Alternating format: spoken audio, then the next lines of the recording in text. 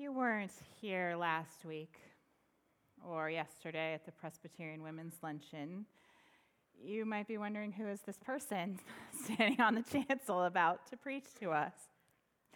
My name is Emily, and I am your new interim associate pastor here. So if you're new, welcome. I'm new too. We can be new together. Imagine this. It's your turn to set up for communion. Maybe you've been attending here a long time and you finally have gotten asked or gotten up the nerve to do that special task, to go into the sacristy, a word that we learn in seminary that never gets used, and set up. So you come, you're here, you go in, you're going to get the bread and the cup, and you're going to set up. And you're in there, and you're getting your things together, and you look up, and to your right is an angel. And the angel says to you, "Fear not," because angels have to say that, I guess. Fear not. God has heard your prayers. God has heard your prayers. Whatever you've been praying for, your deepest heart's desires. I don't know what your deepest heart desire is, but I hope something good for you. Something good for you, something good for your family, something good for the world. And the angel appears and says, God has heard your prayers. God is going to make this happen for you. After you have a chance to digest that there is an angel here, and the angel is here to tell you good news from God, you say, "Angel, how can I know this is true?" And the angel says, "I'm an angel. I stand in the presence of God. I am here to bring you good news. But because you did not believe me, you will no longer be able to speak until these things come to pass." So here you are with your cup and your bread. You got to come out. And the congregation's already here. They're waiting for you. They're wondering, why have you been in there so long? And you have to come out and tell everyone you've seen a vision using only charades. How do you tell everyone out here that you have seen an angel? The angel has come to tell you that God has heard your prayers in gestures. What does that look like? What does the angel, do you flap your wings? I don't know. The halo. Today we could point at the banners of the angels, but I don't know if people would understand that that meant that there had indeed been an angel in there with you just seconds ago. I think you know where I'm going with this.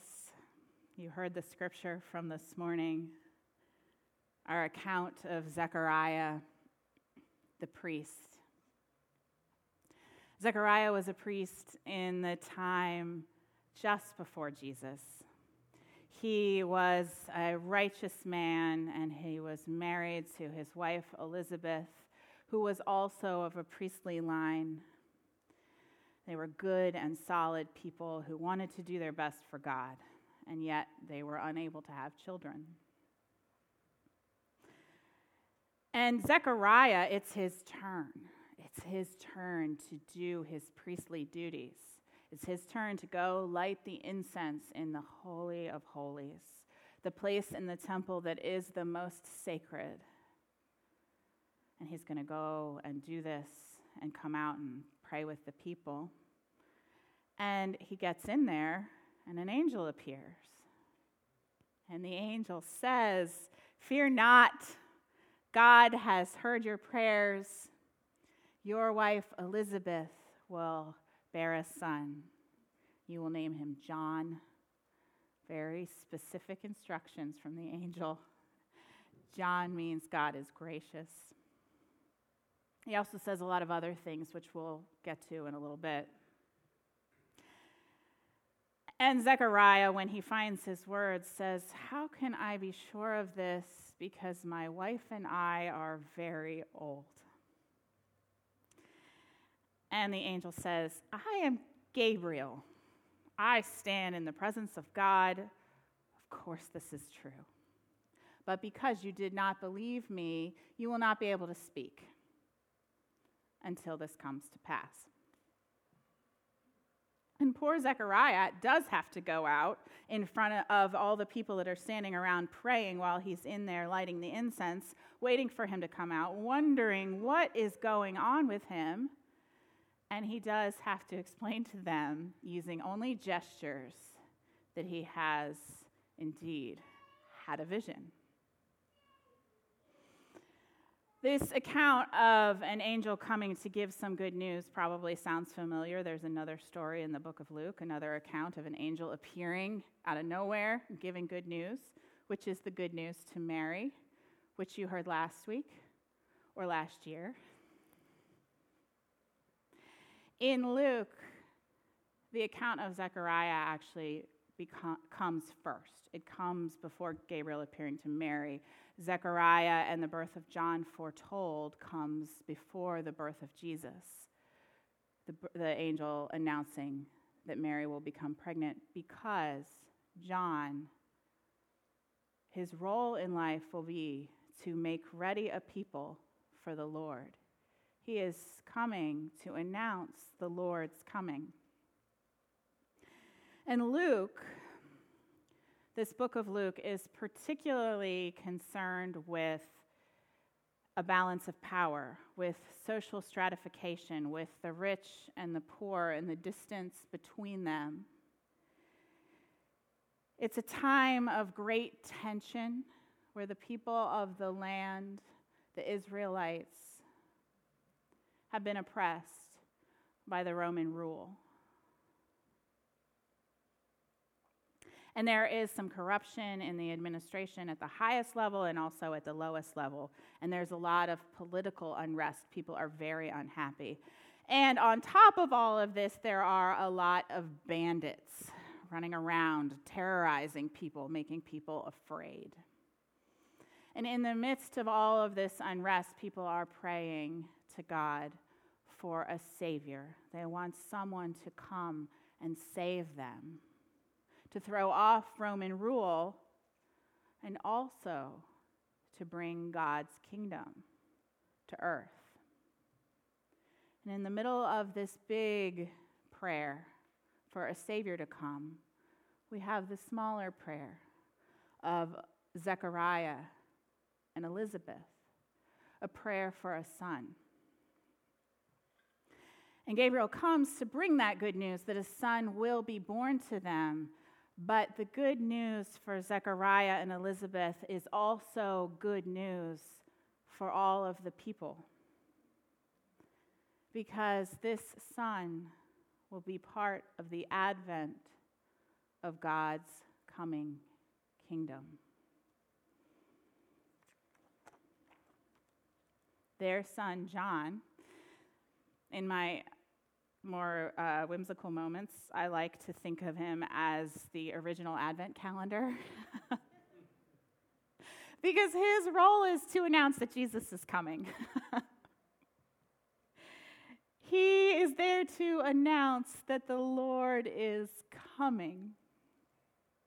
And the angel gave a lot of specifics. I wrote them down.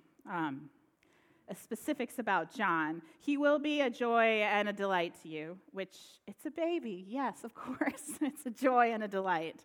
But many people will delight at his birth. He will be great in the Lord's eyes, and he must not drink wine or liquor. And these instructions, he must not drink wine or liquor, is about him being set apart for service to the Lord. There were some customs at the time that if you were in a special kind of service to God, that you would not drink. And this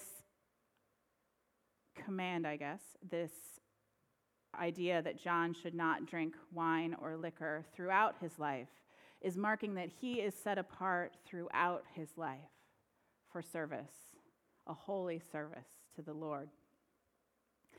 And he will be filled with the Spirit even from before his birth. He will bring many Israelites back to the Lord, their God. This is John's role, to announce the coming of the Lord, to help turn the Israelites back to God.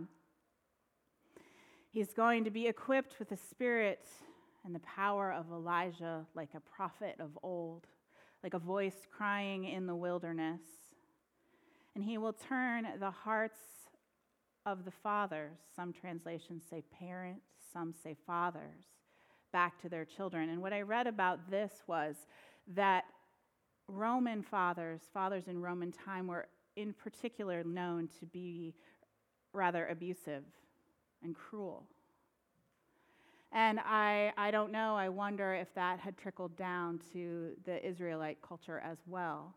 And so there's this idea of turning the hearts of the father back to the children, helping restore those relationships. And on top of that, he will turn the disobedient to righteous patterns of thinking. John's role is to help people turn back to God, to help them be ready when the Lord comes, ready to have those eyes to see and ears to hear what Jesus will have to say to them. He will make ready a people for the Lord. He will make ready a people for the Lord. It's Advent for us. What is Advent but making ready a people for the Lord? In our communities, in our church community, in our families, what are we doing in Advent? We are making ourselves ready for the coming of the Lord. Except for us, we know what our routines are going to be. We know we're going to come, we're going to light this candle and then that candle and then the pink one, not the pink one first. Never the white one first either, always last. And we know that we are going to come to church, and John the Baptist's birth is going to be foretold, and then the angel is going to come to Mary, and Mary is going to say, "What is happening? Nothing is impossible with God." And then we know that they're going to get the call for the census, and they're going to have to get on that donkey and go to Bethlehem. And then we know when they get to Bethlehem, there will be no room in the inn. There never is, every year, never room in the inn. And then we know that poor Mary, she is going to have that baby in a stable or a cave, depending on which year and which translation we're using. Somewhere where there are animals in a manger, she is going to have that baby. We know we're going to come to church on Christmas Eve.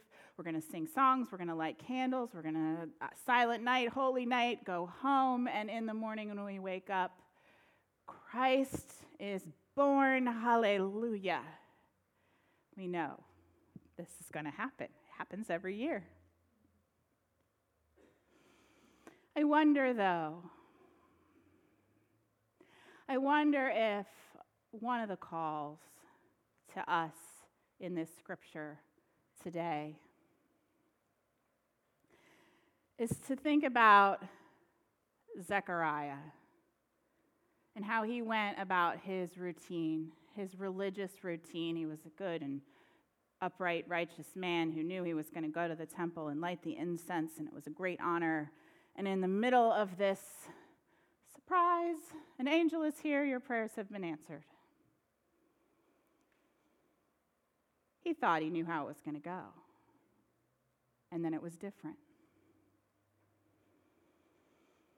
We know how the story goes for us, the gospel account. But really, if you think about it, is there anything more surprising than God, emptying God's self of all divinity and coming to earth to be born as a baby among us. That is very surprising that this would happen. I can't think of anything more surprising. Except maybe our Easter story with the crucifixion, the resurrection. That is very shocking and surprising as well. These things that we say, these stories that we tell, these gospel accounts, they are audacious. They are surprising. Zechariah prayed for a son, and his prayer would be fulfilled in his old age. That is audacious and surprising. And we pray too, one of our greatest prayers, we pray that God's kingdom will come and that God's will be done, and that we as sinners will be saved, will be reconciled to God, that we will be healed, we will have relationship with God. And it's true. It is shocking that this could be true. It is shocking that the creator of the universe would want to come down here and hang around with us. Not only hang around with us, but heal us, have relationships with us, help us be better people. That is good news, yes?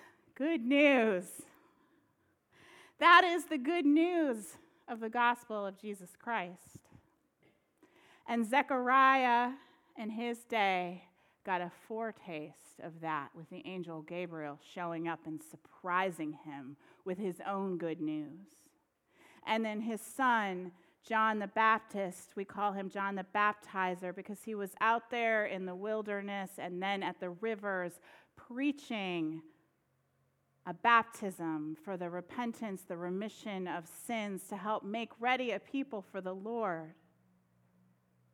And John was there to give the people a foretaste of the Lord's coming, to help them be ready. So in your Advent preparations, whether you hold off on your Christmas carols till, I don't know, before or after Christmas, whether you have an Advent wreath, an Advent calendar in your home, whatever you do to make yourself ready for the coming of the Lord, as you go about those preparations, I hope that you will take a little time each day to remember to leave a little room to be surprised by God this season, to be surprised at the good news that the Lord is coming, that this is an audacious moment, the Lord coming to us, to be with us. May you take a little time to be surprised by this audacious Advent. May it be so. Amen.